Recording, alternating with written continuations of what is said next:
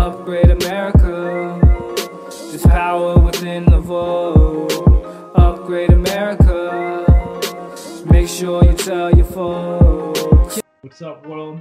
I'm Cameron Ra, host and executive producer of Upgrade America, the greatest show on earth. We're on episode 59. You know, chilling with my dude, CJ the Day Slayer. Yo, what's up? Silent Lamp, I see you just came in. That's my flight chief from Osan, Korea, Aviano Air Base. Great time. Military was some of the greatest times in my life. But yo, CJ, what's goody, man? What's popping down there? I see you masked up. Yeah, I got the Mexico flag. Shout out to my Mexicanos. You know what I'm saying? No doubt. Yeah, I'm chilling. I'm just having fun with the mask thing. I'm like, if I'm going to wear a mask, it's going to be like something like this. It looks cool. So, No doubt. you know. I kind of want to get some designer masks myself, as it seems it's going to be a trend. I'm going to try to turn the volume up on mine. Okay. We forgot to do a radio check. How am I coming in? Lima Charlie? Yeah. How me? Same tangle. So let's roll with it, man. What are we talking about today? What's up, Monique? I'm going to go down the whole rundown, so just give me a second. No doubt. All right. So, we're obviously going to talk about my FBI job invite. True. That was funny. And, you know, we got to shout them out. Shout out to the FBI, CIA, and all of our clandestine friends out there. We know you're checking the podcast and the metrics, so we appreciate the support. It seems that they like us so much that they offered CJ a job. But, you know, we're going to talk a little bit about that later on in the show. Yes, we are. So we're going to talk about this superpower meme that me and Cam found interesting. We'll get into that. Have a little fun today. Yeah. We're going to also talk about, What's just good, like Cam mentioned, CIA Black Ops. We're going to talk about that today a little bit, dive into that. A couple international stories. We're going to talk about going back to normal, post-Rona. Whatever that is. Yeah. We're going to talk about comparison between normal, let alone. We'll talk about the death of the post office. That's a big topic lately. The new stimulus pack that they're trying to present in Congress. Absolute power during an emergency. We're going to talk about Trump and his absolute power. We're going to discuss 22 million people lost their jobs. So we're getting towards Great Depression rates. Did you not surpass the Great Depression already as far as terms of unemployment? I'm not sure yet. 22 million is. Yeah. That's unheard of. That's almost, 10% of the nation? If we're about at 400 million, roughly? Is it? Because I was thinking we're more in like the high 300s, yeah. Yeah, it's something like that, yeah. But this is really, it's a lot of people that this is affecting. And when they're talking about there's no end in sight to it, as far as like, hey, are we going back to normal May 1st, May 15th, and then May 15th, 2021, 22, you know, there's a lot of factors in here, and that's what we're going to be discussing today. We're going to talk about Michigan and Virginia. These have been very active states. And also the president hasn't been encouraging through tweets, you know, I believe that it was liberate yourselves or something along that line, meaning, or it's really up for interpretation, but you're right, there's a lot of protests. What do you say? Non-compliance with social distancing and other rules like that. So there's a lot going on in the world right now. It's going to be a great show. I also put in Vox's solution to Second Amendment, which you can explain your option for the Second Amendment. If you were president, what would your program be? I know we've gone over this multiple times, but this time is quite interesting to just kind of touch on that. because I did find their method interesting. It kind of goes in line with what you would want to do as far as Second Amendment. So we gotta preserve it at all costs. That is definitely a priority. And we mentioned Virginia, but we're seeing cases where that's being infringed upon. My understanding is that they ceased doing background checks in Virginia. So that is a key component to purchasing firearms. And you got people who, these are unprecedented times, people are losing their jobs, and I kind of get their logic that people could use weapons to commit crimes. You know, you sent me that video about the home break-in. I actually want to slide that in right about here.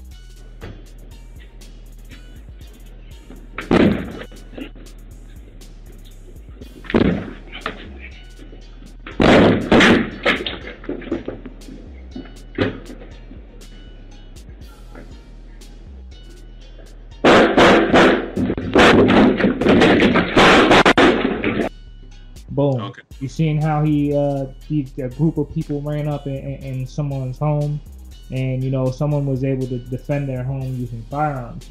Yeah, could that happen reversed? Like those same criminals have legally purchased firearms and ran up in someone's home? Yeah, but I dare say that's a small minority. So we gotta find a way. We cannot infringe on the majority of people's rights to bear arms, particularly in these times. What do you want to dive into first? I mean, first things first, everyone out there, thanks for watching and listening. And we got to do a morale check and make sure everyone is good. Like Lamp, I want to make sure you're good out there. You're in, well, I'm not OPSEC COMSEC, but you're overseas at the moment. Like you good out in your neck of the woods, your AOR, your area of responsibility.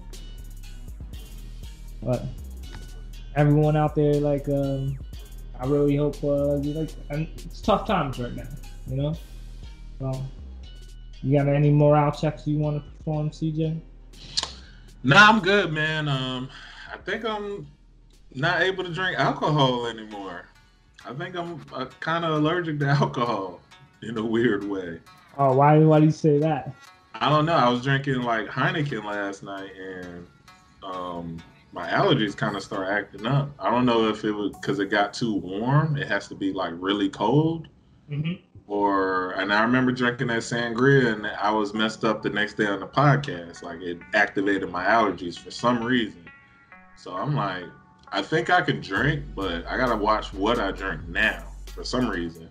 I had to cut back myself. Like, yeah, it's weird. Far from my Korea days. Yes. Like I could hang back then. You know, we would start the night off drinking. Remember OB, Oriental Budweiser? Yeah. Things were like $1 a piece, and we'd start drinking like 10 of those, and then start drinking hard liquor, and then soju, and then after that, it's just, oh man. Yeah. I used to do Long Island's to soju. That's what. Long Island seas. Yeah. A lot there's like 5 different liquors in there. So my body can't handle that anymore. Like. Yeah. For me, like drinking a beer is like kombucha now. Like that's like my beer for me. That's how I kick back and chill. Well, let's get into the show, man. What is our first topic we're gonna go over? We'll go ahead and do the light stuff real quick because it's not going to take long. So everybody, I got a job invite. I think after one of our episodes, I forgot what episode. It might have been 57 or 58. Mm-hmm. So I checked my email through LinkedIn. I got a Federal Bureau of Investigation is looking for an intelligence analyst. So Cam and I have a running joke, which we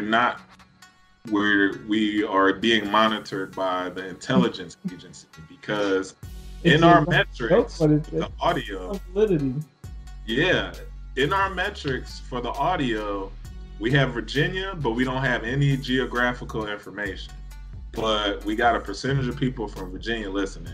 We know that the intelligence community is centered in Virginia, so we thought that was pretty funny. So just sharing stuff with you, what we go through here, real life stuff.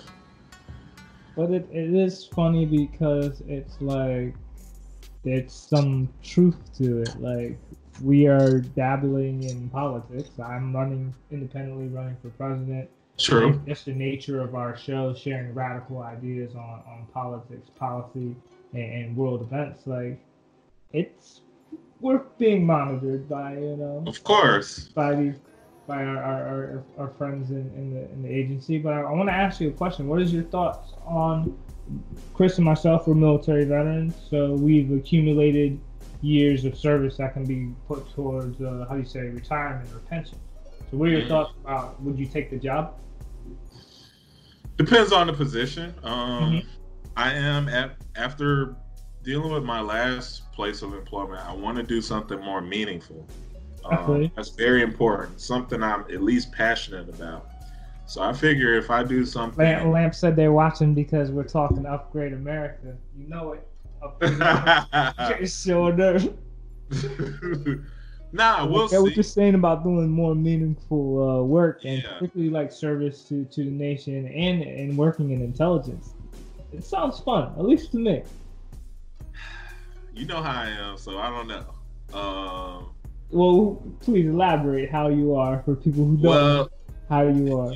You know, I'm kind of like paranoid and stuff, even though I know I'm being monitored and tracked and all that. I still have this hypervigilant paranoia.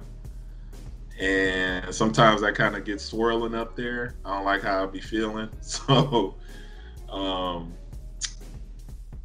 but at the same time, you have helped me like relax about it a lot more.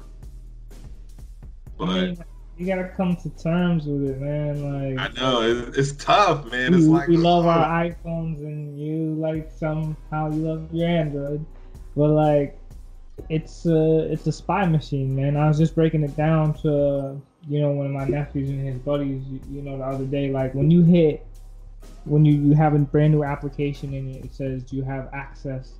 You want to give it access to your photos. It means not just the photos you're taking, it's all your photos, man. Like, all the ladies that are sending you naked pictures and all your dick pics and stuff, like they have access to all of that, man. So it's like you have to come to terms with that, or just don't use technology. I know, and that's the thing. What's up, Willie? That's the thing about it that's hard for me. It's like, no. Yeah. That's tough. At the end of the day, you just gotta feed it what you are comfortable with it knowing. Like, don't reveal everything to your iPhone or your Android device. Yeah. Well, I'm gonna get some external hard drives today. Actually, I've been putting that off, but I'm gonna get some. But I don't know. It does sound like an exciting career field. Particularly I would rather work with Central Intelligence than FBI. We're going to be talking about them today. Oh, yeah. That's going to be a fun conversation. But yes, it is. I have considered it because, like, we do have, or at least I know I have 8 years of service, but it's not being put to, like, towards a pension or something. Yeah. And, getting all tongue twisted. Miggity, Matt. Yeah, like in the traditional civilian sector, it's like you could damn well be working till you're like 70. Whereas with pensions and whatnot, or in the federal, it's still 20 years? I think, I'm not sure. My mom's in there. What's up, Nelson? I'm not sure though. Nelson. Anyway, pulling the mask. I'm in the IG. What was I gonna say? I'm not sure exactly. My mom's a Fed, so we've been kind of talking about this. She's in the government, so I don't know. I have to see. Gotta do some research this week. I'm gonna do a lot more research on that. But yeah, it's something that I considered, and it's just like, I don't know, the whole GS thing and going overseas. That sounds pretty fun. I had a blast in all the places that I was at. Mm-hmm. Do you got that superpower meme on deck? Yes, I do. Can you run down because it's a pretty lengthy meme. If you could just sum up the pills by the colors. All right. So somebody presented this on Twitter. I don't know where it came from. I got it from Twitter.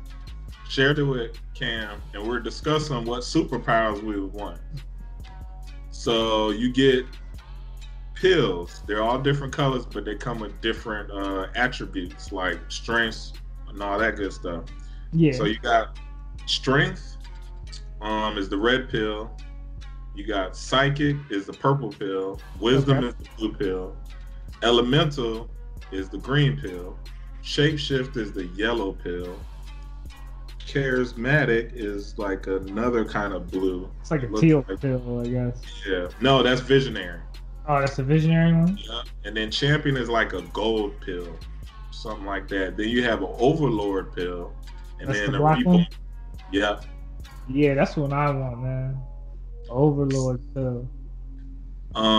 So we were talking about which pill would we take, and then at the bottom it has you can get augmentation, so you can get additional stuff, but it comes at a cost. Yo, Jay Frost, what's popping, man? See you watching. So you said the additional what? Augmentations, you can get additional attributes if you choose out of these 4 things, which I'll read those off real quick. Increase the effect of your pill by half. Okay. Consume half of another pill and receive half of their effects. Receive $1 million instantly. Inner world peace. Decrease the effect of your pill by half. And I wasn't sure how before a alien invasion. Yo, Lamp said send me the gold one. So the gold one is champion. You already sent them that? Nah. I need to send him. I need to send him that pic though, so he can see the whole list of it. Like I said, I want the Overlord one, because it's like when you really consider the other options, you're just maxing out on one thing. You know what I'm saying? But like with the black pill, my understanding said what, like 10% of each one or something. Yeah. So it's like, I like to think that that diversity wins at the end, and that seems to be the most diverse option right there. You have a little bit of a little bit of everyone's strengths.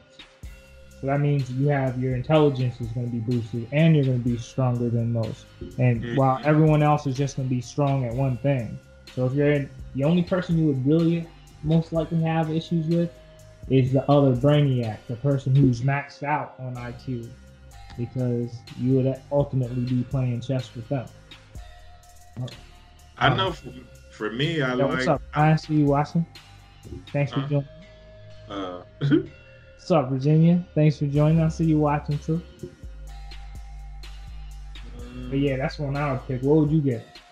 Of course, the psychic, bro. I'm all in here. Yeah. I like that straight up because I don't feel like I need much. So for me, I feel you, but it's like that's all I need, bro. How would you use that? As far as what? How would you use your psychic abilities? Shit, I upgrade America like today.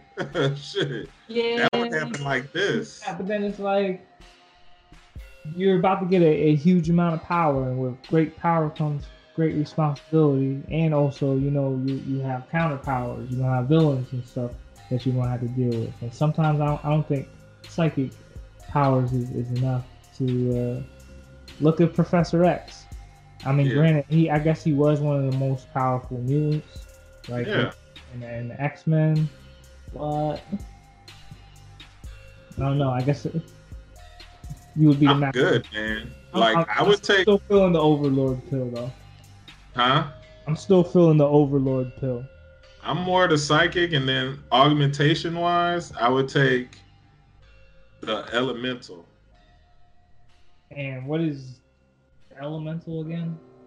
So basically, I think I got a special bond with animals, and I can control the elements like weather and stuff. I think my second choice would be the psychic one too, the purple pill. It is my favorite color after all, and I don't know. I could see the benefits from it, but you would still. Me personally, I think I would need other attributes. But do you believe in ESP? Yeah, I think some people tap into it better than others. I think for the most part, we probably start off with the ability. I think some people start off top where it's strong. It's like they got to learn how to harness it, where others have to kind of grow into it or discover it later. So I kind of it's a muscle when you really consider it. Lamp said that's why the champion is champ. Talking about the champion pill. So I'm gonna do some more research on the champion pill to see, because I don't have the picture in front of me right now. But I do believe the ESP thing, like I think it's like a muscle, man. It's like you gotta flex that and grow it over time, and like through meditation and building intuition. Because while I don't understand intuition, I do believe that exists, and to some extent, I believe you can make that stronger. And I think hair is a part of that, man. But it's only theories. It's like other antennas and everything. The only hair I'm growing is right here. Yeah, how's your beard? How's your beard journey going, man? It's all right. It's connected. Yeah, I can't. I couldn't do it after. It was hard for me to start because growing out there, like I had a shaving when we were in the military.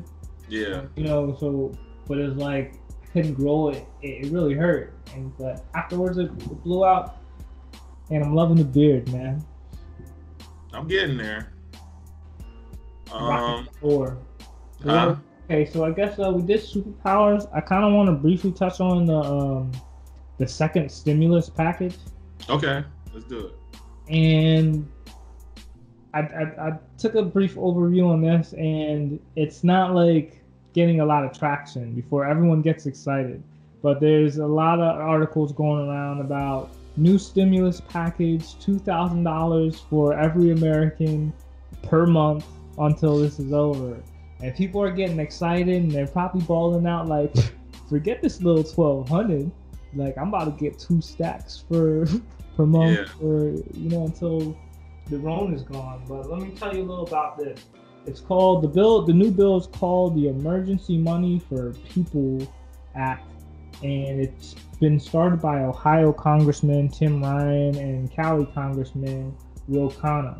And pretty much they want to give American citizens everyone who's older than 16 and they're making less than $130,000 per year, they want to give them $2,000 a month. Okay. Pretty much until this is done, and then $500 per child. But I believe it maxes out at like 5 kids. So everybody out there who has like 9, 10 kids, you're not balling out on this one. They want to set a limit to it. But here's the thing. It's like, it sounds all nice and noble, but you gotta consider what the cost of getting every American $1,200 was a lot of money.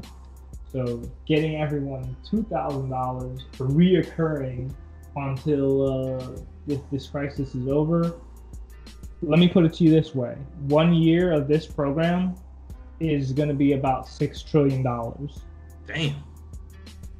To put it further into perspective, the British government in World War II, let's just call it $500 billion it took.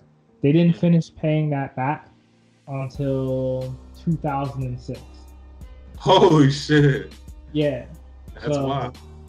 Already, the stimulus package that we pulled out and that we bailed out all these billion-dollar companies and corporations because, we can't let the airlines fail. So taxpayers, give me your money, and we're going to bail them out. And we got our little $1,200 back, but we're going to be paying that back over years.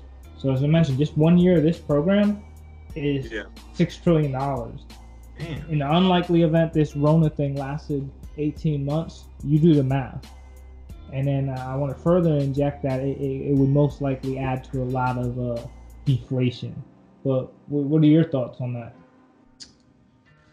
It's interesting, but it leads to one of our other topics. Inflation is real. Yeah, you can look at inflation on this one. hopefully we don't hyperinflate. Shout out to you, Mr. Mello. Well, I really think that's what would occur, but Yeah. on the bright side, it will drive the price of Bitcoin to the moon. You know, and I am a crypto enthusiast. I don't know. Like, at the end of the day, I know America's gonna do what America's gonna do to make money and save money. Either way, they're gonna figure something out. So how do you think they're gonna make money? Ending this thing quick. Go ahead and reopen America, basically, essentially. I suppose that's a great transition into our next topic. Well, that's pretty much all I got on that stimulus package. We'll put some links in there, and as I mentioned, don't get too excited, because this is like, when it comes to the hierarchy of, like, I don't know, political figures, I don't want to say congressmen are like at the bottom, then the senates, and then, you know, you have your higher, you have the president, of course, and other people in the cabinet. So this is coming at a very low level, and it still has a lot of procedures that would have to go through to pass. Yeah. I'm not trying to be pessimistic, but I'm not very optimistic about this bill getting passed. It's fun to think about, but the financial repercussions in the future are most likely going to tank the economy. But I hedge my bets with Bitcoin, so I'm really not concerned. So, but there's a. Have you had McAfee antivirus? Yeah. In the past? So it was made by John McAfee, and he's a crypto enthusiast. And he made a bet, like, on national TV. And I'm trying to find that soundbite. I had it before. I can't find it. But it's like he will eat his own dick if Bitcoin is not valued at $1 million by the end of 2020. And he said this way before the crisis. He said this far before the crisis, maybe 2018, maybe 2019. And then I'm thinking in my head, because he's a very brilliant guy, when you really think he really led the charge on the antivirus, computer science, and algorithms. Like, I believe he knows the blockchain and its capabilities and now. So I'm thinking, I'm really trying to rationalize, like, how could it really reach $1 million? And it would take the economy to crash. More or less, Bitcoin gets its value the more people are using it. Like, our dollars are backed by the promises by the American government, and as you can see, those promises are becoming less and less credible. Like, as economies are kind of very unstable. Bitcoin, however, it's like it's backed upon. This is really because it's decentralized. It really puts that power into the people.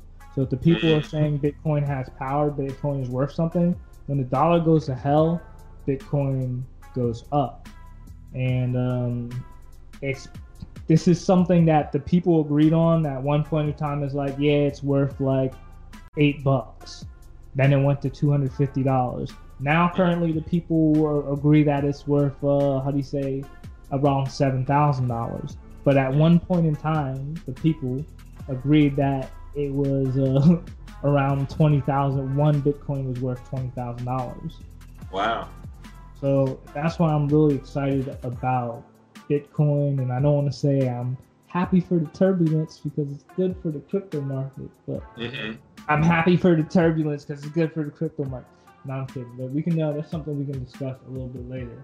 But everyone wants to talk about, getting back to work and back to quote unquote normal, whatever that is. Pretty much, I suppose, like mingling and being around people. Yeah. There's a lot of talk about that. Trump wanted us to go back to normal for Easter. As we could see, for like the first time in like 1,000 years, no one was in church on Easter Sunday. So that was definitely noticeable, and also the state of the economy and unemployment. Like, we need to get the things back to quote unquote normal. So it's funny because a lot of responsibility is being pushed on the governors rather than the federal government saying, hey, like, this is what's going to happen. Trump is pretty much saying, like, yo, governors, figure it out. So here's the thing. Governors must first show a downward trend of COVID-19 cases within 14 days. So that means for like 14 days straight, they have to have a down trend. It can't go like down, can't go down and then up and then down. It has to be progressively going down for 14 days. Yeah. So, ironically, New York just extended the stay-at-home order by May 15th via Governor Cuomo. So, although there were 600 deaths last week, he's saying that the hospitalization rates is seeing a decline. The governor also mentioning that opening up too soon, it could result in a spike. So he's pushing for increased testing, and the odds are that, you know, there are many people who will currently, what's the best way to say it? He's pushing for increased testing because the odds are there's like, people may have the virus and may not even know they have the virus. They may be like, oh, I just had the flu. Because remember, it's not hitting everybody the same way. So someone could have it, it's mild. Oh, I just felt a little tired for 2 days, and then you get over it and keep it moving. However, they could have had the virus. Or you have people who currently, the virus is currently active. So that's why he's pushing for more testing. Which I'm not against, as long as you're not mandating people to do it. Because when they start putting guns to people's heads and saying, yo, like, check this, check out the, get tested. So,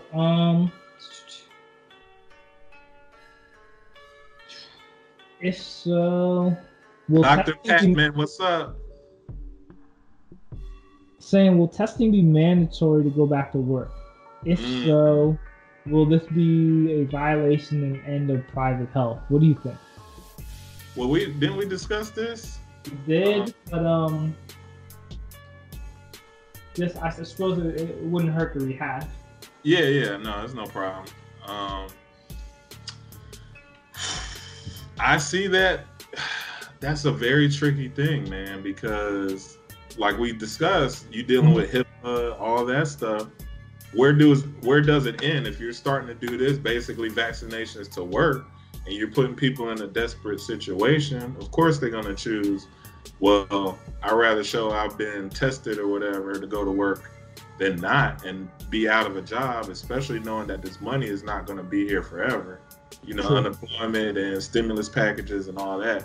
So, and I don't know. Like, it's a very interesting. You really open Pandora's box for them getting in your business, like up your butt. Yeah. And I don't know. That's something I was a bit concerned on. Let me see what else I got in the notes for here. So, the governors will dictate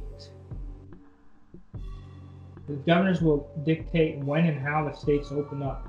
So they said social distancing should still be adhered to. So what did they say? Phase 1. Oh yeah, they did have phases in that video you sent, right? Two phases. So, my bad. You good?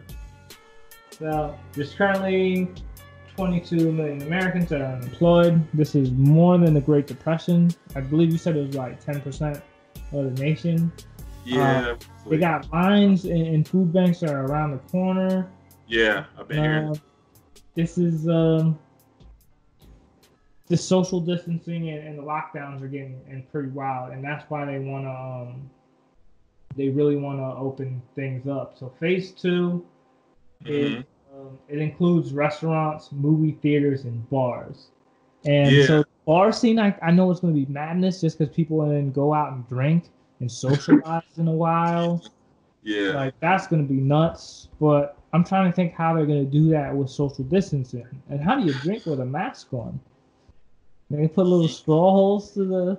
I don't know. That's a good question. Like you and I have been talking about, we've been leading the charge on post-Rona. Like, how is life going to be after Rona? Like, we're already going through it. We're in the midst of it. Like, let's not worry about that. Like, stay healthy, stay safe, but let's talk about what's happening after. Like, society, you're talking about institutions possibly crashing. Like, think about just average going to college. That whole experience has changed now. Well, I did outline that in the Upgrade America Policy for the Future book on Amazon Kindle. But no, I thought like they deserve to crash. Like in regarding at least to some of the schools, like for ripping off students. It's like you got everyone protesting, clear student debt, clear student debt. The whole purpose of going to school is so that you get a great paying job, so where you are not in debt. But if you're coming out of college and you're still in debt, I dare say that college has failed the majority of these students. So let them crash and burn. But I do propose that we find a way, just like as we mentioned, we need to find a way to educate our students, like school K through 12, distant learning. We need to be able to provide that for college. Need not be sit and listen to a lecture. It's been demonstrated that you can obtain a college education through distance learning. And it's not a lot of moving parts with that. You have your curriculum up there. You can stream it to millions of people. And I'm very confident we could find a way to let people go to school for free and learn new skills. So these old antiquated institutions that are charging people and spiraling them into debt, like, let them burn. Yeah, I'm just really curious. I'm also with you bring up some other stuff like hospitality, like hotels, Airbnb, like all this stuff. Like all this stuff is affected now. Like how are hotels being affected? Because if you really think it's like a big building, like you can still social distance. Yeah. In a hotel. Well, I'm saying, well, think of the initial rush of once we reopen. You know how to manage social distancing when everybody's been dying to get out, and now you're flooded. Right. You're right. I'm talking in regards to that, not moving forward. Moving forward, it'll kind of go back to the medium, the mean average or whatever. But somebody suggested hybrid. Miss Patman, Dr. Patman, my homegirl Swamp Fox, said hybrid or blended learning would be very helpful. Yeah, you and I are both products of that. Yes, I experimented with both of those. Yeah. Hybrids, blended learning, and also with traditional distance learning. You know, but I think we have to consider better options. Or more options at least, because all it took was a virus to show the world that we need to rethink everything. Yeah, that's true. So going back to normal, I know Florida, always in the news. Where I reside, they opened up Jacksonville Beach like I think yesterday. Yeah, I heard about that. That people are now going back to the beach, and I like that because I think you could still distance learning, social distance on the beach. Yeah. And it's like I was really appalled. I posted in my story they're arresting a gentleman who was on the beach, and then the tagline is like, "You should be at Walmart." Like they're letting people in Walmart with no mask, cramming them in the lines, and recycled air and stuff. But they are arresting a gentleman for being on the beach, and that kind of had me a little appalled. But it's ridiculous when you think about it. But how do you think? Like, should they open the beaches? I'm torn on it because I do see your point with the social distancing is way easier, but naturally humans are not gonna socially distance. So and you're right, we like to mingle. Like, yeah, we're gregarious. Like we gotta be near each other. Like we can't help it. So taking that into consideration, like reopening of the country, because like I'm no expert, but I do have a hypothesis that it could result in a spike. And then result in more strict lockdown policies or procedures. Yeah. That's what I'm a bit concerned about is that. And we're seeing this in Michigan, like they're already fed up. Yeah. Fed up in Michigan, and I told you they're fed up in Virginia, and they're not rioting, they're peacefully assembling, and God bless the First Amendment, and we need to preserve that. And as we mentioned in a previous episode, I was very concerned that citizens would not have the right to protest in times of social distancing. I don't believe much law enforcement has intervened with the protests in Michigan or in Virginia. Mm-hmm. So the First Amendment is being adhered to. So that's great. Dr. Patman, my homegirl on IG Live, mentioned sanitation is going to be changed. Hygiene is going to ever change in the U.S., which shouldn't have been an issue in the first place. I mean, I know how we grew up, like, hygiene was everything. So, well, remember our times in Seoul on the subway? Yeah. And it was a bit of a culture shock to myself to see a lot of people wearing masks. And this was like in 2004. So way before the corona, any mention of the coronavirus, but Asia seems to have, well, Asia, in my understanding, they've dealt with outbreaks in the past. So it's in their culture to wear masks. So do you think that will be ingrained into our culture in the future? Yeah, I think it's trending towards that now. At least, and it's not a bad policy to implement. Like, yo, you got a cold, wear a mask. If you're going out, wear a mask. It's like, that makes sense. Well, no, my understanding, like, people who, because that's what I assumed, everyone on the train who had a mask was sick. It was actually quite the opposite. It was like cold and flu season, so people were wearing masks to prevent themselves. Yeah. Oh, I got it. And yeah, maybe this is what it took to show Americans that, like, hey, like, I guess we've reached a time where, like, communicable diseases are, like, something we all need to be concerned about. Like, just because we're a social nation, social type of people, like, that's naturally gonna make contact, and I guess we're taking more procedures for that. Yeah, I think Dr. Patman agrees. What's up, Detroit? Don, what up? 313. How's he out there in Michigan? He's in Detroit? Nah. I think he's in Wyoming.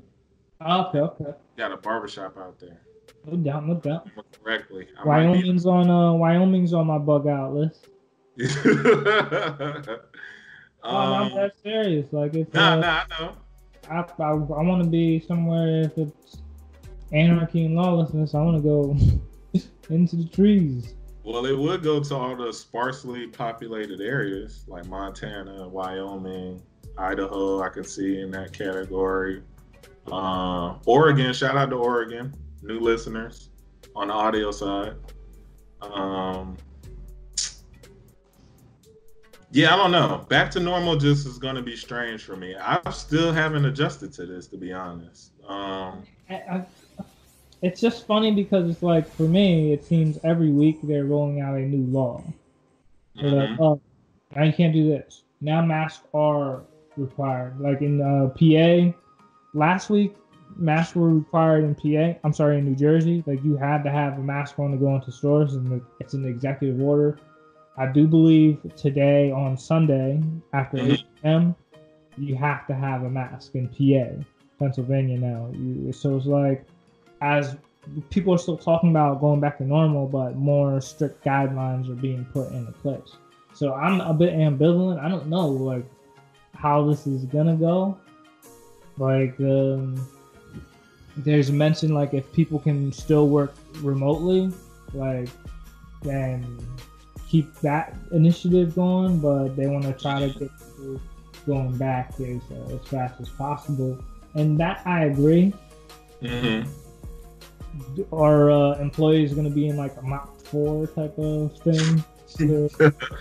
I don't think we're going to be in full chemical warfare gear, but you raise another thing that we also been talking about is employment after post-Rona. Is like all these employers saying you can't do remote work.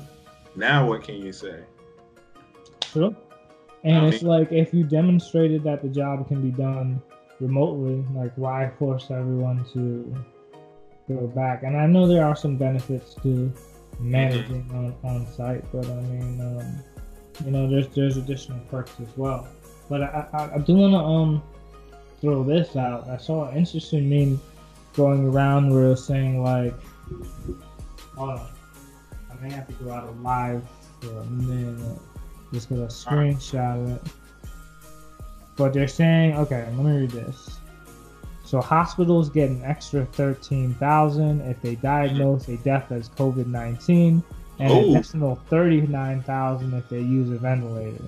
So I'm gonna post that, and then, hey, sorry Facebook, I had to reference a picture in my. I haven't seen that one. It's pretty much talking about how hospitals get paid to diagnose deaths as COVID-19. And they also get additional funding if they use respirators. So I don't know how much truth that is to it. Yeah, that's first I time. would not be surprised. I would not be surprised. So my question for you though, because the mention was that New York is claiming a lot of coronavirus deaths, and some of them weren't. There's even been some video testimonies about people's relatives being wrongfully diagnosed as such. But See, I've seen that. My question for you though is, do you believe that this may change the 2-week decline requirement? Do you think this would change how hospitals are reporting corona deaths and cases? Like, would they fudge the numbers? Well, that's what I've been kind of skeptical about now because of what you just presented. Let's see, in South Carolina, I'm seeing my doctor friend here must not know about this. We only have 116 deaths in South Carolina from corona. But South Carolina is also very spread out too, so that helps a lot. But going back to your question, shout out to SE843. That's my concern, is misdiagnosing for profit. That's a big concern. Like, I've already been seeing doctors and nurses speaking out about not everything is COVID. Yes, so, I agree. I could see that. And like we discussed before, you already have, what was it, bronchitis, pneumonia, all that stuff is kind of similar. Yeah. So, like, I've been hearing people on Twitter mainly. Yo, what's up, Vicky? Like, see you watching. I'm Johnny. Hope you're safe. Oh, my bad. My bad. Chill up, bro. Nah, you good. I know we got to get used to the live thing, but yeah, we gotta figure out a way to work on that. We definitely show love to people supporting the show. Oh, no doubt. Let's see. Is New York in decline? Yeah, I believe the governor said that the cases were in decline. They had 600 deaths last week, but there's like the cases are going down. But his only concern is like if they open everything up, like those cases could go back up. And not for nothing, like New York City alone has over 8.5 million people, and New York City is only 20 like square miles. So think how densely populated it is. I forget how many people. It's like 30,000 people per square block. Think about that. People living on top of each other, beside of each other. There's so much people in New York. So if one person gets it, one person sneezes on a handle, to an apartment building that has so many thousand people in there, it's tough situation. I'm just very curious to see post-Rona, like we've been talking. That's what I'm more interested in. We'll resolve it. We've been very slow to react to it, obviously, but I feel like we will resolve it. But I'm curious on the measures moving forward, like we've been discussing. How is this going to play out? My thing is like post-Rona will, because quite a bit of power has been given and exercised by many different authorities. Will they continue to flex post-Rona? And that's my concern. Did you want to discuss that, since you already leaning towards that way, absolute power during an emergency? Yeah, so we did have that on the agenda, didn't we? Yeah. Yeah. So there's that. The mention of the president's role during crisis, and I suppose I dropped a soundbite right about here. My people who are watching live are like, "Yo, what are you doing?" But dropped the soundbite of Trump. He's speaking, pretty much saying like, "Hey, during the crisis, his power is absolute." And I know perhaps I presented this theory off the rip, like the conception of the Upgrade America podcast, but like if there is a really bad event and the pretty much our constitutional rights go out the window and we have more or less a dictatorship, and that's Trump has pretty much said like, yo, my power is absolute. But here's the thing, there's a bit of friction between the federal government and the individual states. Like some governors are bucking back, and it's I'm just curious to see how that plays out. But to some extent, I agree with Trump. I don't know why the founding fathers would do that. They would leave a window or an opportunity for someone to become a king. But I get it, because it has to be really, really bad for those conditions to be enacted, and you don't have time for bureaucracy and how you say? I don't want to say bureaucracy and democracy, but sometimes you have to supersede those things that we mentioned in martial law. Mm-hmm. What do you think, man? I'm torn, because you've been on point with a lot of the things you've been saying, which I've been like, I've been kind of blowing off. And at the same time, I kind of look at it as hyperbole in the sense because of his rhetoric and how he presents himself on a regular basis. It's hard to take him seriously, even though I know he'll do whatever he wants anyway. But I think that's a strategy to be semi ha-ha, and then like semi, we rolling out stricter policies. But I don't want to say that's the end game for America, is that, because once again, going back to our beloved Roman Empire, like it was a republic. It was like Rome was supposed to be a republic, and then something happened with Julius Caesar. He did some, I don't want to say war crimes, but more or less it was like if he didn't take like full control over Rome, he was going to go to jail. And so like he found a way to do it legally. There's like some sort of clause. I forget what happened. He had some beef with like another consulate and then killed him or some shit. And he ended up kind of being like in a position of a dictatorship. But the Senate was still in order, and then the Senate killed him. Then his son took it, or his adopted son took the empire and became the first emperor. Long story short, after it became an empire, it stayed like that for like 1,000 years. It like didn't go back to being a republic. So if something like this were established, it would most likely be long term. But this goes back to the one thing I do have confidence in. America's not gonna go for that. Yeah, they will. Because right now, today. Today is what's the 19th? Yeah, I was gonna say it's so hard to keep track of time during lockdown. I know, yeah. But right now, there are over 300 million Americans who are staying home after 8 o'clock, who are wearing masks, and who are following all these new rules that are not in accordance with the original Constitution. So you're saying they wouldn't go for it? They already have. They're going for it. We're playing by whole new rules. When they're locking up people they're arresting people on the beach. They're letting people out of jail for DUIs. They're letting people out of jail for other crimes, but they're locking people up for going to the beach by themselves. Like, dude, we're playing by a whole new set of rules. People are already going along with it. They didn't come to arms and saying like, no, like, well, I guess some folks in Michigan did. Yeah. Well, I mean, those are examples of the people's not going to go for it. So, but you make a point with Virginia, which we're going to talk about. What he's been doing, Governor Northam, I think that's his name. I don't recall. I just recall he did some dick moves in the shadows of Corona regarding Second Amendment rights.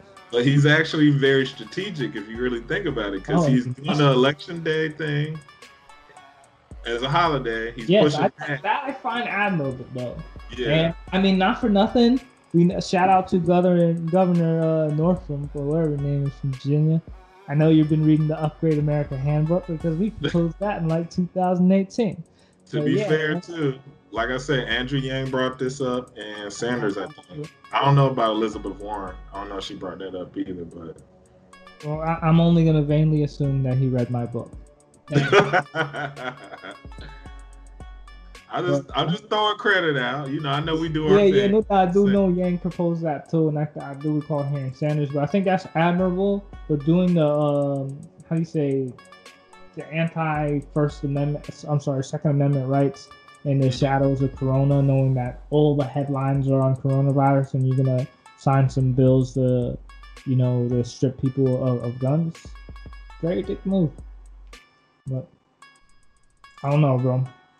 Like, you could use this whole Second Amendment thing to transition into is the AK better than the M4? Unless you got any other closing remarks. Let's see. Dr. Patman said on my IG Live, America is now more well-versed in public policy and laws. People adhering to rules is different from releasing total control of their lives. That's her perspective.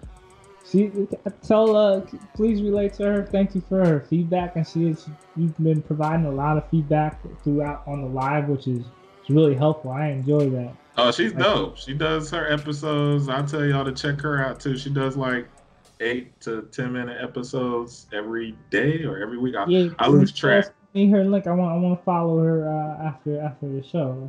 Will do. Definitely appreciate the feedback. Well, I agree. I totally agree on that. Because of this, more people are looking into public policies. Like, no one cared about healthcare policies, but right now, it's bringing up a lot of awareness for that.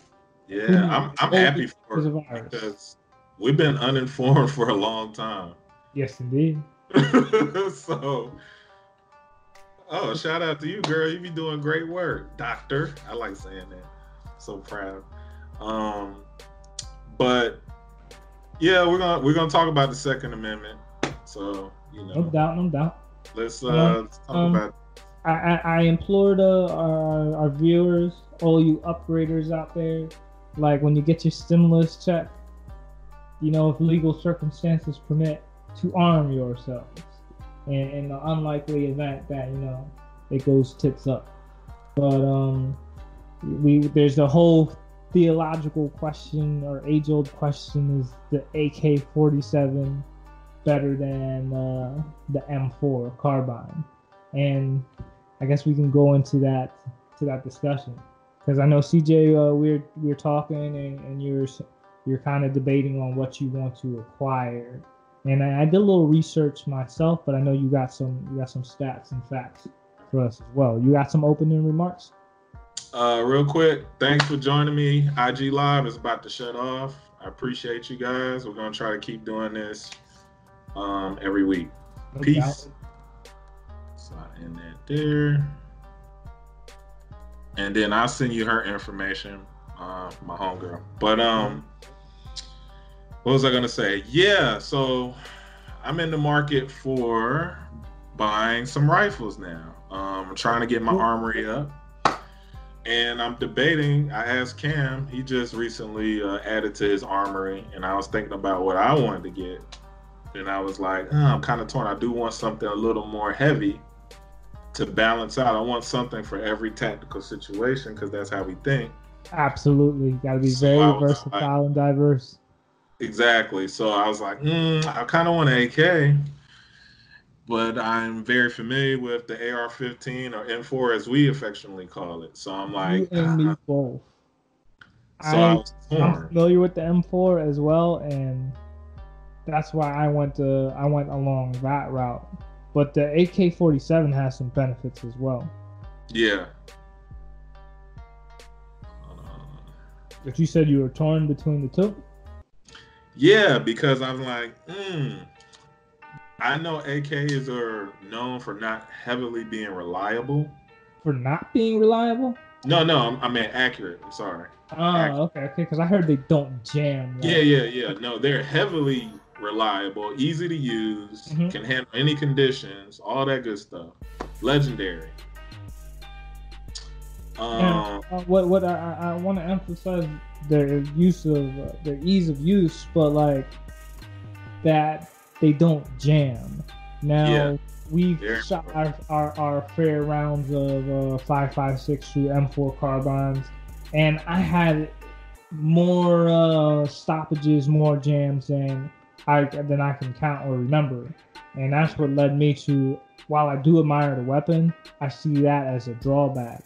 And particularly in fighting in the desert and in places with sand and dirt, like where all that can get into your weapon and not malfunction and cause a malfunction. The AK-47s, they bury them in sand, popping your banana mag, and then it's like they still function with no stoppages. Have you ever had a stoppage with a chopper? No, you know what? Honestly, I've never shot one. Believe it or not. I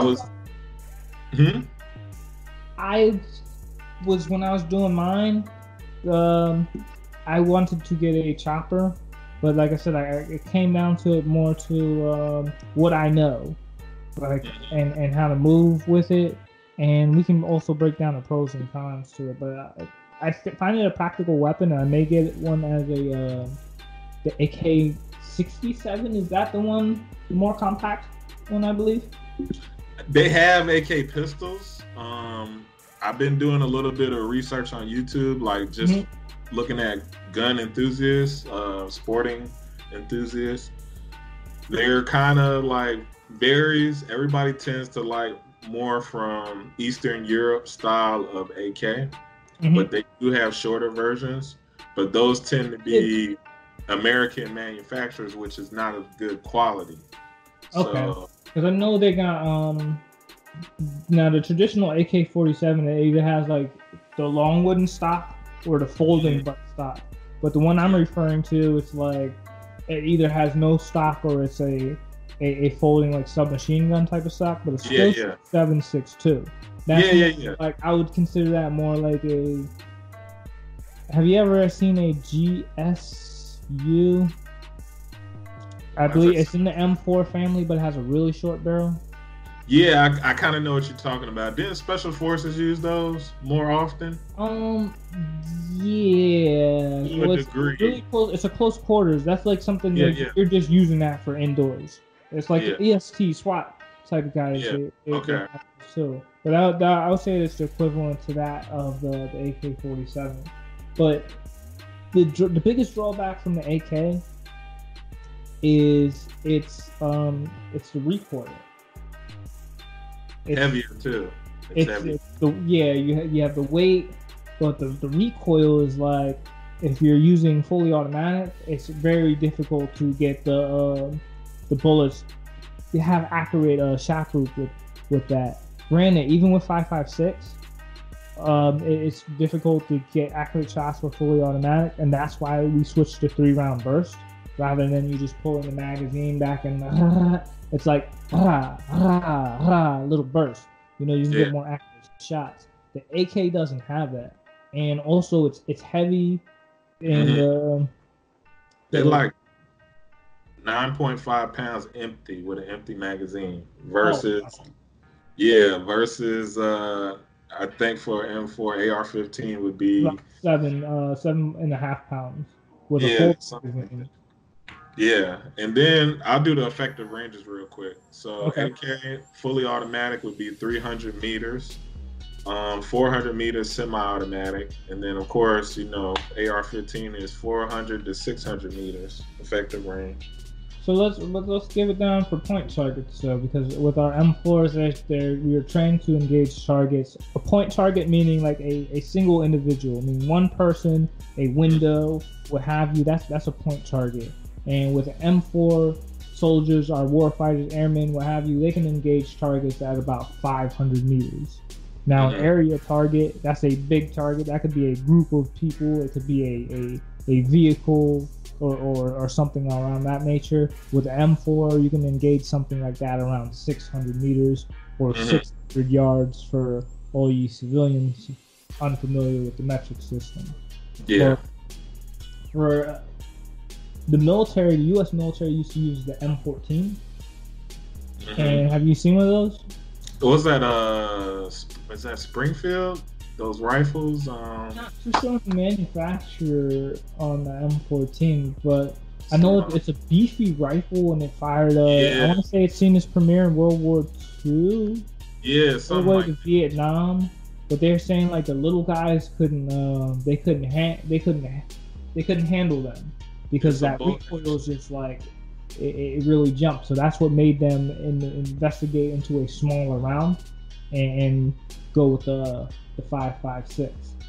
Yeah, it was. Let me see. Introduced, standard issued in 1959. The M14. Before that was the M1 Grand. That's probably what A1 what? The M1 Grand. That was the predecessor to the M14. I stand corrected. That was the M14 was not in World War II. Nah, you know what was in World War II? The Thompson gun was in World War II. The Tommy gun. Oh, you're thinking of that? Okay, mobster. Yeah, they used they had the long mags for it, and they also had the drums. Yeah. So what's cool about the Tommy gun is they actually fire 45 calibers. They're not rifle bullets, they're 45. So that has a lot of recoil too.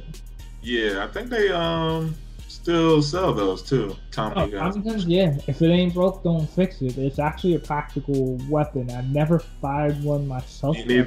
I've seen it, and it's pretty sexy little weapon. But what I ended up going with was the Ruger 5.56.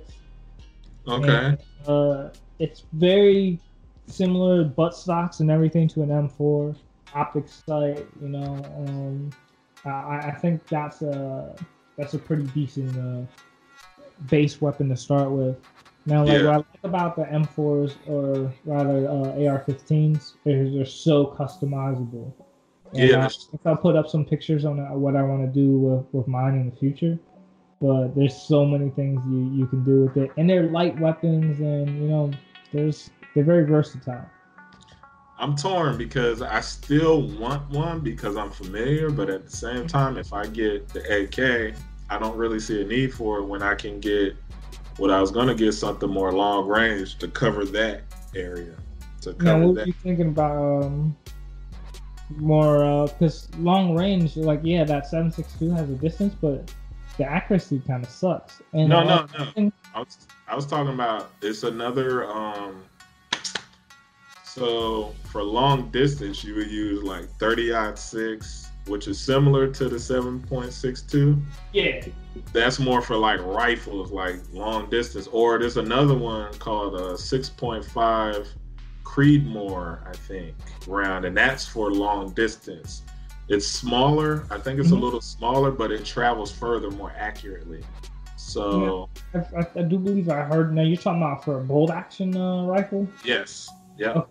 So I'm familiar with that, and I've considered getting one of those. The only reason is right now is like I don't even know where I'm going to train with it. Yeah, exactly. Like you would really need I suppose you could do that in the indoor range, but yeah, I mean I could do that here. Yeah, but that's kind of.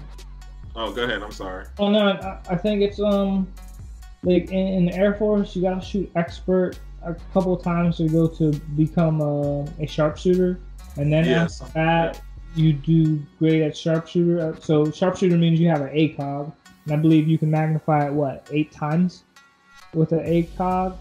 I don't remember because I wasn't excellent at shooting. I'll be honest. 8 times you can magnify with an ACOG sight, and that's on top of M4. And then after you do well with that, you get to go to counter sniper school because Air Force can't have conventional snipers, or at least last I checked. But I only bring that up to say is like it takes time to to become an efficient shooter, and it's like under Air Force standards, you're just there to dump out rounds and to qualify, not to practice. So I think like if I would have time to practice, line up and zero in my scopes and everything, I could become a proficient shooter. Yeah, I think same thing too, and that's another thing I want to get back to once all this post-Rona is have that more regularly in my routine, because marksmanship is a perishable skill, as we all know. Yes, indeed. If you don't use it, you lose it. You lose it. Yep. So, but yeah, I probably lean on the AK first because I've just always wanted one too. And then my next rifle, I'll see, because like I said, I want a small armory. Well, another reason I leaned with the AR-15 is, you know, you see all the zombie movies and it's like, you know, people share ammo. Like, now that's compatible with how do you say, with 5.56 and the civilian counterpart 2.23. Yeah. So it's like, that's why I like this one. Now I know your AK is compatible with, most likely is compatible with the NATO 7.62 and 30-06. Yeah, I was about to say the same thing. My understanding is the ones that the Afghans have and the Chinese, like the OG AK, they can't use our rounds. They're like sort of a little smaller or something. I'm not sure because they do have different calibers of 7.62. But the one I'm getting, I think, is out of was it Serbia or something like that? But they come from America too. They import it and change it to where it's compatible here. So that's kind of the route I'm going. I'm not getting the OG AK, but I am getting kind of from the source, but it's compatible for American use, which will come in handy. No doubt. So. Now, go ahead. Another reason, I suppose, the drawback is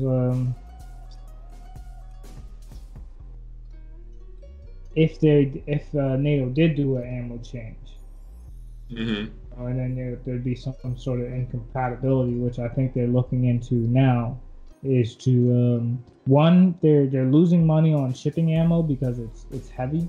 Yeah. So they're actually looking into ones with like plastic shells, polymer shells, which is, I'm pretty curious to see how that would work. But they said they'd save like 30% just off of the weight or something like that. But I could imagine.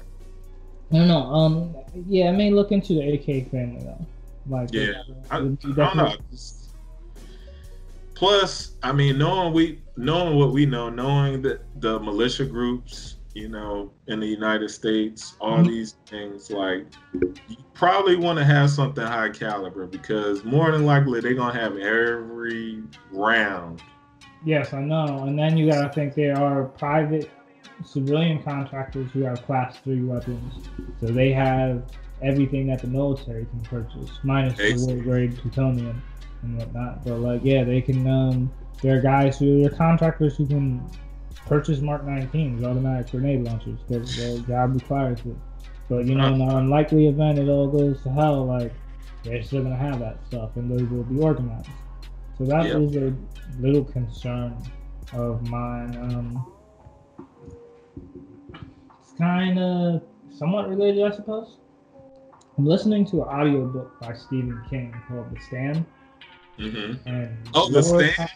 Lord have mercy. Have you read it or heard it? Man, I've seen the movie.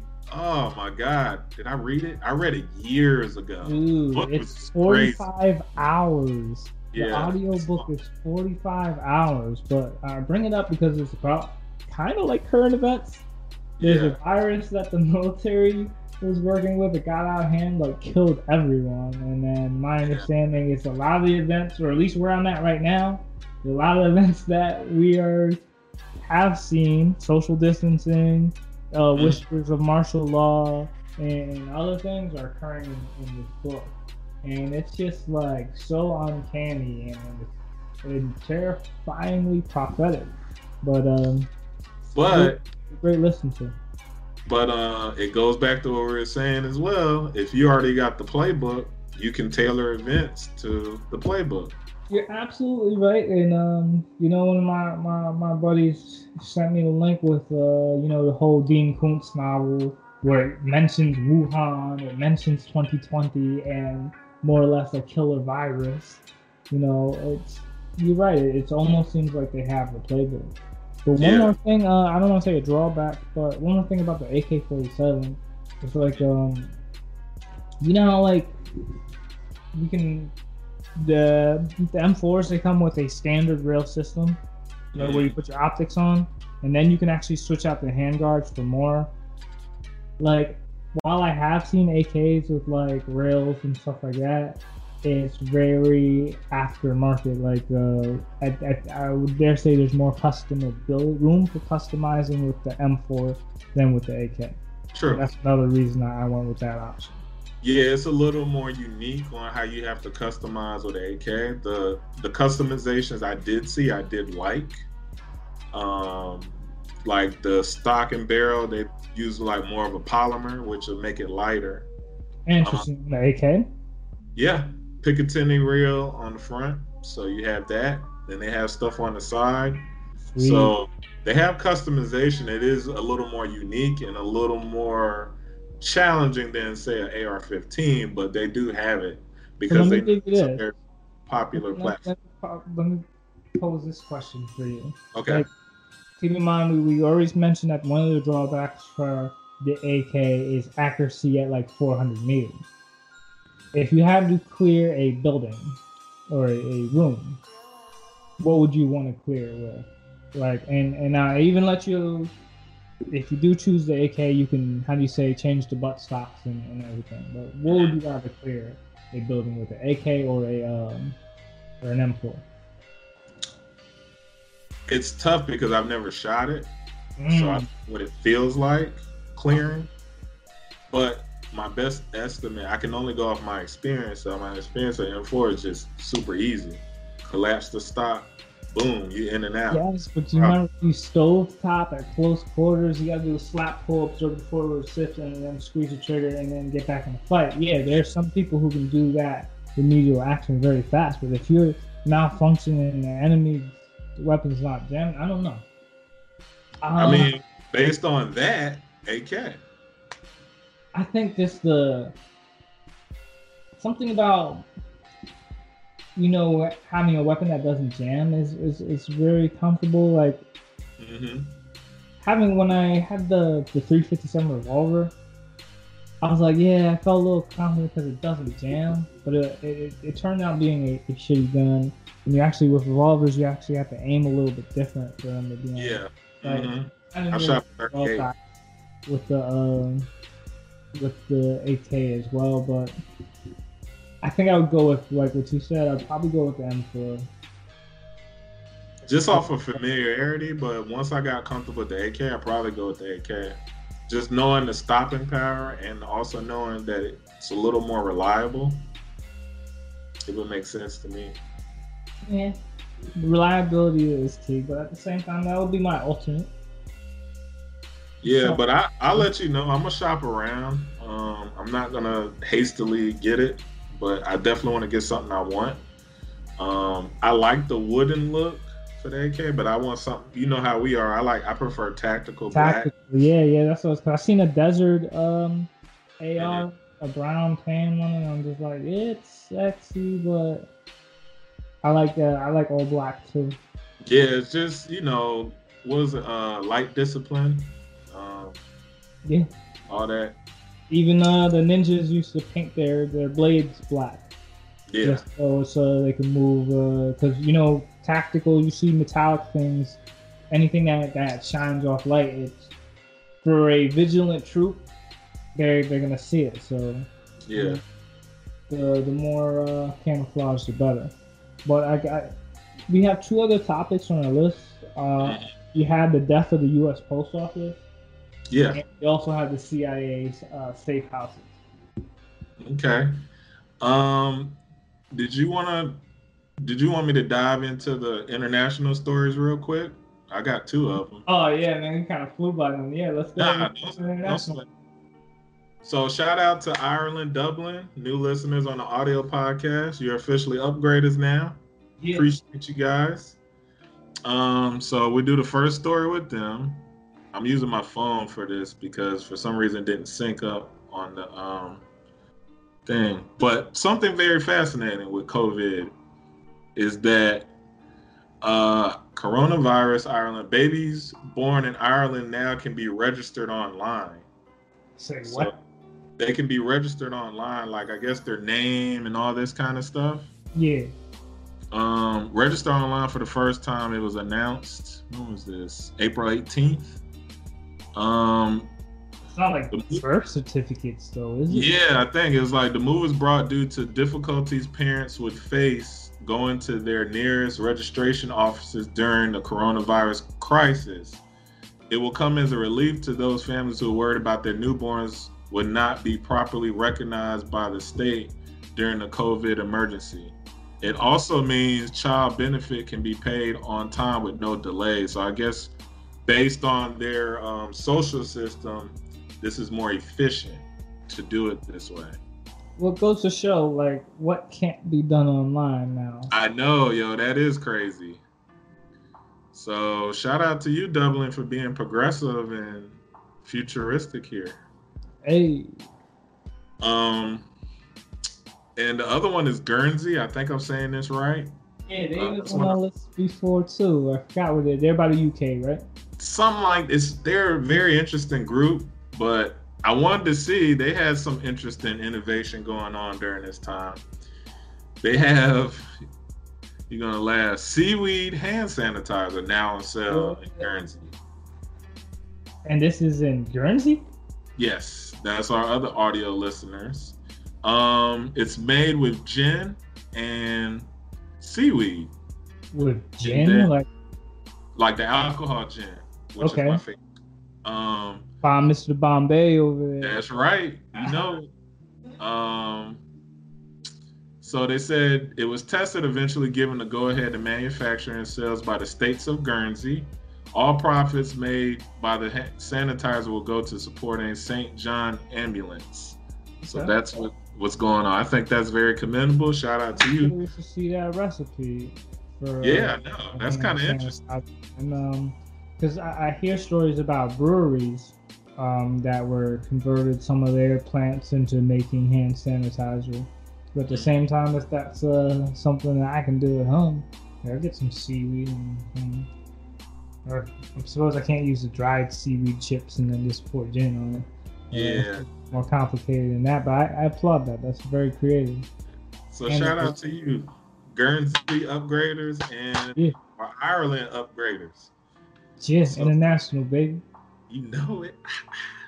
International. Mexico. Anyway, so what we got on as far as the post office? I know I wrote a rant in the Upgrade America handbook, Policy for the Future. Okay. Amazon Kindle. Yeah, I'm still marketing. Nah, do you think? I ranted on there about just the inefficiency and the antiquity of the post office. While I'm grateful for their service, it's I do believe we live in an age where it can be upgraded, and if we can take that burden off our taxpayers. While I know they're a corporation and they do operate to generate revenue, I still do believe a portion of tax money goes towards financing those operations. And if we could take a burden off of that and get better service, like Amazon's really setting the bar with the 2-day with Prime, 2-day delivery. Like, let's find a way to do that with mail. If the private sector can do that, I'm all for it.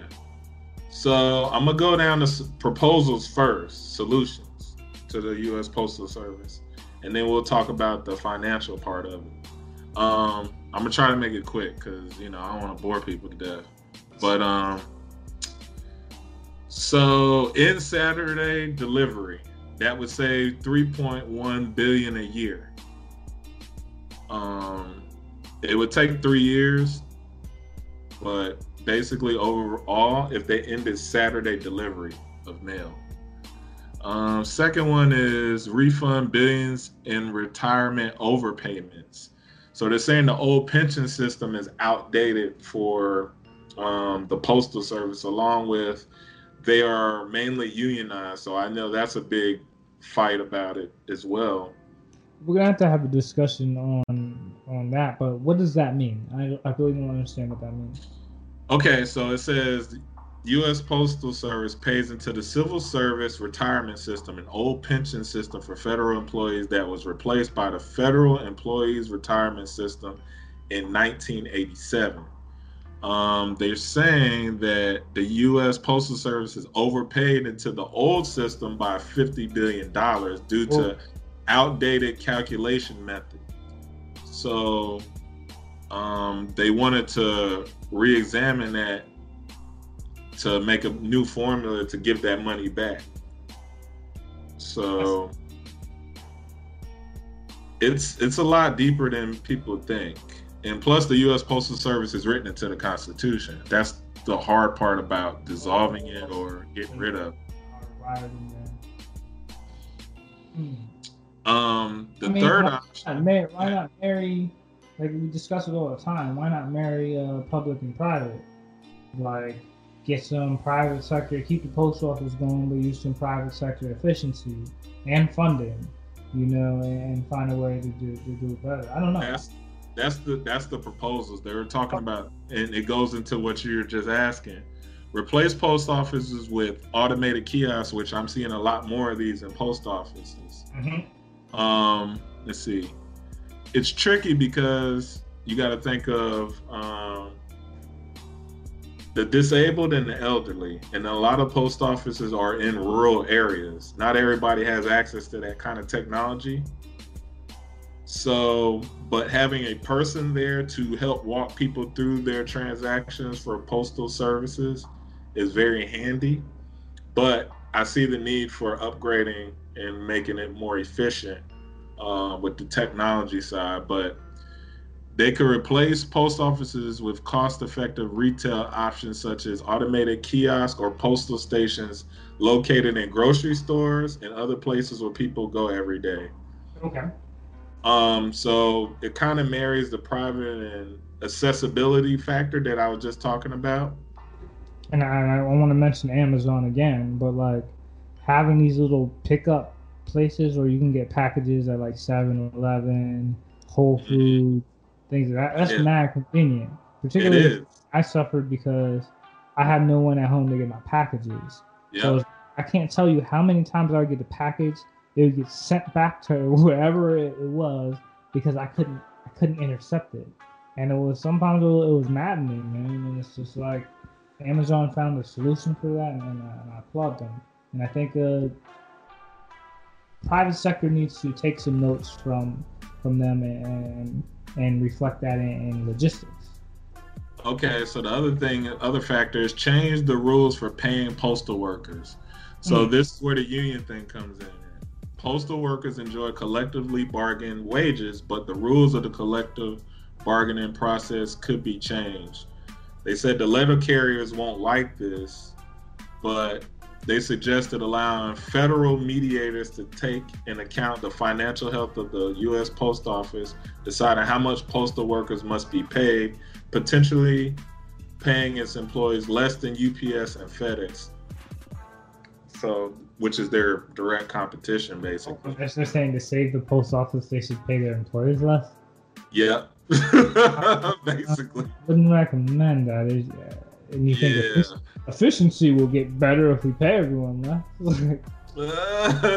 Not necessarily, but the other proposal, these are, let post offices do other things. I've heard this also brought up. Another common idea is to let post offices partner with state and local governments to do other things besides send and deliver mail. Like, for instance, voter registration, which I think that's really good. Driver's license renewal, which you can kind of do online. So,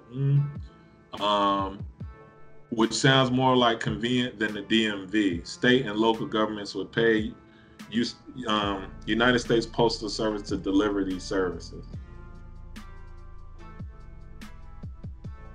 I'm trying to think what other things they could do besides that. I was hearing like having them do more things, but I suppose something to brainstorm upon. I'm trying to see. Okay, I'll read some other stuff on privatizing it real quick. I'll just shoot out some numbers. U.S. Postal Service been losing money for a decade, more than a decade, $110 billion in unfunded retirement costs and more liabilities accruing each year. So U.S. Postal Service is a big enterprise, 600,000 employees, 71 billion in annual revenue, but the revenue's supposed to cover its costs, but they have lost 69 billion since 2007. So basically they're saying the two corporates of why everything's been jacked up is the volume of first class mail. The most profitable product has plunged 45% since 2001. So you're saying people are sending less first class mail? Mm-hmm. And then said while the company has expanded into package delivery, it faces heavy competition with UPS, FedEx, and Amazon. Trump said basically the U.S. Postal Service business model is horrible. It got to be changed. And don't want to bail it out with taxpayer-funded bailout. What happens? Don't want to do that. What happens? What happens then? Let's see. Day after the post office fails. Say again? Who picks up the slack the day after the post office fails? Okay, I'm looking now. Oh, and plus they're saying they don't pay taxes. So as a government entity, doesn't pay any taxes. Interesting. Because it's like what do they call it? It's a government corporation. Yeah, government. It's another term for it. I forgot, but understand they can raise revenue, like they can run it like a business, and they can raise revenue to keep the operations going, but they don't pay taxes on it. Yeah, that makes sense. It says also just fuck that military members got taxed. Yeah, like I had an argument with a lady at the chow hall about that. She's like, "Oh, I pay your salary." I was like, "I pay my salary too. What are you talking about? Like, I pay taxes too." Yeah. Yo, that was the most pointless argument. Okay, so the answer is privatization. Opening up the postal market would come with that. Europe has already been doing this. Yeah, DHL is like everywhere, man. Yeah, I remember that in Germany. They privatized their mail. So basically, what we've been talking about is reducing labor costs, adopting new technologies, cutting delivery frequency, using cluster boxes for delivery, and closing post offices. All the steps that the post office needs to do. The structure is there. I just think it should be acquired. Like, whoever moves in, they take over a neighborhood, for delivering. They can just acquire that equipment and facilities. So don't let it go to waste. Yeah, so it is antiquated, and there's always room, or a lot of room for improvement. And then you mentioned like the billions of dollars of waste, management. So yeah, it's I don't want to say put them on the same category with the schools and colleges, but let them fail. It's rough. And this is an interesting one, real quick. 62% of advertising mail volume is declining because everything's online. Along with transaction mail, 19%, and mail volume is declining as well. Like, so billing statements, all this kind of stuff, people are not doing it. Everything's online. Yeah, I do it to save the planet, save the trees, but also I don't want to That's true. Come into my box. So yeah, posters. Shout out to y'all. I know that's tough news to hear, but it's coming. Very certain that a lot of the employees can be absorbed back into the private sector. That experience is going to translate. So it's if anything, they would be prime candidates for it. It's a matter of the pensions and maybe you're more senior manager.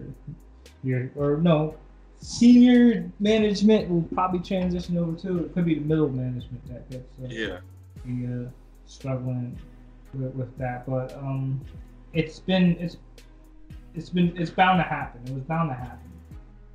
Yeah. What else we got left? Let's talk about them CIA safe houses or No, black sites. black sites. So tell us, what is a CIA black site? All right. So they got a few of them. I don't know how accurate this information is. Okay. So I'll go ahead and put that out there, because if it's a black site, you're not gonna really know. All right. Black sites are basically locations. They're usually abandoned prisons. Oh wow. Prisons that are no longer of use to that host nation's population or whatever. These places have prisoners or whatever held captive without being charged of any crime and not allowed to do any form of legal defense. And it probably gets trickier because you're in different countries, so they go by different rules. They use enhanced interrogation tactics, aka torture, however you want to put it. It's thin line between interrogation and torture. So the methods are waterboarding, very controversial, sleep deprivation, humiliation, physical beatings, electric shocks, and worse. I saw they would play like music 18 hours out of the day, blasting it. Had prisoners wearing diapers, had them dehydrated, sleep deprived, so they can try to get information out of them. They have all kind of different methods. That's what basically I was reading. That's not including what I didn't find. Get you to crack. So I'm gonna go down this 10 list. I got a question. You think they could get you to crack? Those means meaning using the listed means of torture or interrogation. You think it'll work on you? The waterboarding, the sleep deprivation, or the... I'm kind of used to not getting sleep, but that waterboarding probably is a bad one for me. But I'm saying that's more psychological than, you know, it's just, you really don't drown. It's just simulated drowning. Now, but I'm not too sure about that. I think now the electric shock, I'm not too particularly thrilled about. But I imagine there's countless ways to extract information. I heard of field interrogation, you know, and like more or less guys would hold people down and with a lit cigarette and hold it as close as they can to their eyes, so the heat is like right in your eyes, and people tend to talk. I mean, they say that's supposed to be used in like life or death situations. Yo, where's the bomb? Like, tell us about that. And they do things of that nature to try to extract information. Is it in accordance with the Geneva Conventions? Now that's different. That's a different question. Well, we're talking about clandestine stuff. Couple of other facts real quick. Oh yes, I suppose it really doesn't apply. So what I looked up when I was looking up black sites and all this, the area that kind of does all this in the CIA is called Special Activities Center, SAC for short. They do covert ops and paramilitary ops. But what I discovered, interestingly enough, this is split into two sections of what they do. Special Ops Group, Tactical. It's SAD, right? Huh? It's SAD, Special Activities Division. Yes. Okay. But they also had this one thing split up. What I found interesting was the Political Action Group. That like a psychological warfare, or this is No, basically going to overthrow governments. They have a department just for that. I'm not surprised. Yeah, so when I saw that, I was like, well, damn, y'all just put it out here like that. Like, no, so we're not crazy. So that part, I don't know. It just confirmed what I already knew, but it was just still to see it is like, well, damn, really? Not for nothing. I do believe they deserve their own episode, and we should break down the various components of the Central Intelligence Agency, and maybe use it as a recruiting tool for our friends over there in Langley. But, Yeah, what's up, Langley? So I'm gonna go down these black sites real quick. Okay.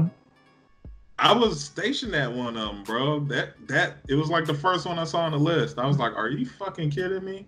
Well, So Diego Garcia. It's in the middle of nowhere. It's actually perfect. The Brits use it. We use it. Australian Special Forces use it. The Navy uses it. geographically, where do you think it is? It is in the middle of nowhere. So it's in the Indian Ocean, Oh, I was gonna say south of India, and it's like east of Tanzania. Oh wow. Yeah, I'm totally. They got rid of all the native people in the 1960s and 70s. It's known as Camp Thunder Cove. It has 4,000 military personnel and independent contractors. Mm-hmm. But I was hearing that it had ghost prisons out there. I was like, what? And I was stationed out there. What is it? In Ghost 03. prison. That's an abandoned, like you're saying, an abandoned prison? Yeah. Mm-hmm. And these are where they keep like high-profile individuals, or high asset targets, or now these are run by Americans or by those third country nationals. I would think in conjunction with. I don't see us doing something on somebody's country without at least having some kind of liaison or something like that. Yeah, I feel you. But it's like I asked because we mentioned about waterboarding. It's very gray whether or not that's considered torture, because I thought waterboarding was permitted. Mm-hmm. You know, by American forces. Like, I could be wrong, but what I was saying is like all the other stuff, like the other category is typically my understanding is that other countries do that for us. So it's kind of like, I'm tired too. Where did my prisoner go? Oh, we brought him back to you. We found out everything. But they could be using some tactics that are that we don't agree with. That's why I was asking. Is like, this is American oversight, or is like I said, I'm not sure. I'm assuming they got to work with host nation to get away with this kind of stuff. I could see points where we would isolate if it's, say, mission sensitive, where they don't really need to know what we trying to get out of these people. Yeah. But I'm assuming at least to operate the place, they have to have somebody from the host nation there. They got an interrogation center in Morocco, Tamara Interrogation Center in Morocco, Romania, Mikhail something, I'm butchering that name, airport in Romania. Dracula's castle is in Romania. Yeah. Pennsylvania. They got Thailand. Detention. Good times in Thailand. Camp Lemonnier in Djibouti. Did you go to Djibouti? And it's Africa, right? Mm-hmm. The Horn of Africa. I'm saying, you said what? The Horn of Africa? Yeah, I think that's what they call it, where it's located. But yeah, I remember a lot of people going to Djibouti. So, Lithuania, they have one there. They have a floating prison, USS Ashland. Where is that? No, it's an actual ship. But it's the boat. They hold the people on the ship. And it's called a floating prison. Interesting. I thought it was like a man-made island or something like that. That's crazy. It's an island-class dock landing ship. I'm curious how big that thing is. It's pretty big. 26,000 people can be held on that ship. I guess prisoners. What capacity is now? I don't know now. That's rough. You got a spot in Poland. We have that. Salt pit in Afghanistan, which I was stationed there in Kabul. So maybe the CIA might be recruiting you pretty soon. Nah. LinkedIn. Man, they call it CIA's sadistic dungeon. Holy shit. Wow. The people they were saying that some people sued of the torture. People they had captured in 2002. It was a high-profile case, and then you got Bosnia, and I don't know how to say this, Herzegovina, Camp Eagle, in Bosnia. So they got a black site there. Interesting. So those are like 10 hot spots with black sites. So what are your thoughts on those? You and I go back and forth about this. Some shit you gotta do off the books. So all other countries, huh?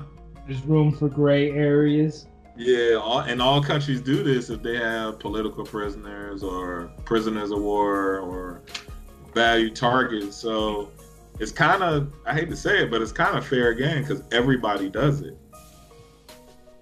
That's not a very great argument that everyone does it, so it's okay. But not due saying to it's their okay, necessity, but it's the world we live in. yeah, I totally agree. I see the necessity, and this is a reoccurring thing. It's just when you have things going on with lack of oversight, there's plenty of room for abuse. Absolutely. In a world where anyone can be deemed a terrorist or a radical or something along that, you gotta imagine that this could very well happen to you or someone you know. So, yeah, that's true. Very true. To know that these things exist, I get it, but at the same time, you gotta make sure these things are not being abused. These powers are not being abused. Yeah. But at the same time, I do want to do an entire episode, or not an entire episode, but give them a headline, like, the Central Intelligence, because it's all that we can throw out all that conspiracy theories and some history and fun facts about the CIA. I think that would be cool. How much time we got left? I know we should be wrapping up. We're about like an hour 46 minutes, so we're good. We covered most everything. Yeah. Positive stories? Positive stories, man. Every day is a positive story. I woke up today and I took some deep breaths, and I'm breathing deep and I'm breathing clean, man. Life is great. As I mentioned, the COVID-19 thing, it's clearing up traffic and permitting ease of passage for me to make more trips to visit my mom. Did an online funeral. We streamed it at her place. My uncle passed, R.I.P., Uncle Wayne. Yeah. And that's the one that was in the military, right? And we streamed his funeral. So she was happy to be able to see that. And it was like Thanksgiving at my place for a little bit. Under 10 people. So we got together and hung out. It was really great time. So that was a really positive thing for me. What about you, man? What you got cooking? Honestly, I finished Ozark season 3. Finished season 3? I keep saying, no spoilers. I be thinking because of social distancing and everything, like I got more time, but sometimes I feel like I don't have more time. I don't know why. But when I get around to, I did finish season 2. Okay. I think I started season 3, but I did like those. It's a great show. They got really, really good writers. And ironically enough, though, I remember you had this conversation of how you've been looking at TV and films with the social distancing and all that. Mm-hmm. When I was watching something, I started thinking of that. I was like, now I see what Cam is talking about. Because I was looking at him like, oh, this is what he was talking. I don't know. It just clicked for some reason. And I was like, oh, okay. I get it. I don't know. It's like when I was catching things on the screen, it's like you see, and in real life, it almost seemed like a conflict. But I'm adjusted now. This is the new normal. And TV is just a reflection of what the past was, Yeah. Telling the grandchildren, back in my day, we used to run outside and shake hands and give people hugs and, make out with wild girls in bars and stuff. Not no more. You gotta be masked up like a guy over there. Yeah, it's is it law in Mexico? Is it law in Mexico? Is it the law in Florida now to wear the mask? It's very county to county. I've seen some stuff where they'll turn you away if you don't have a mask, say going in a store or something, but I haven't been turned away yet. Going to stores and whatnot. We'll see. I haven't been to Walmart in ages, so I'm gonna go today and see how that plays out. I have this, so if I gotta put something on, I could just, I'll be all right. You gotta make a bet, friendly wager. If we'll open up by, you think we're gonna open up by the end of May? This is my prediction, and tell me where you're going with this. Okay. Tell me if you agree or disagree. I think they're gonna have the country fully open before 4th of July. That's my prediction. And then when will it close back up again? I don't know. I just have a feeling 4th of July that we're gonna be up and normal by that weekend or whenever it is. I don't know if it's on a weekend or not. Isn't that would be nice? No. I just don't see us. It is weird. I don't know why I'm saying this, but I just don't see us being quarantined on the 4th of July. I don't see it happening. There's going to be gunshots and fireworks, which is both in the South. So, yeah, which is 4th of July is like one of the worst times for me. All that noise and shit. Yeah, he is on max, but now it's like you got instability and. All I'm saying is if this stays the way it's staying, unemployment and the economy by 4th of July, yeah, you're going to hear gunshots and fireworks around that time. Usually I stay in for 4th of July. Yeah, me too. Not a big, just go watch explosions in the sky. It's like, it's almost like the fireworks are it's like a mock battle. Like you have the ones that go off like they ring like machine guns, and you have the ones that go off, they sound like mortars. Then you have the ones that are just downright explosions. I don't know. Baffling holiday, but celebrate freedom. Yeah, it's tough, man. I used to love 4th of July. Not anymore, bro. Not since 2008. That's all I got, man. Yo, man, that's all I got as well. I think we covered a lot of different topics.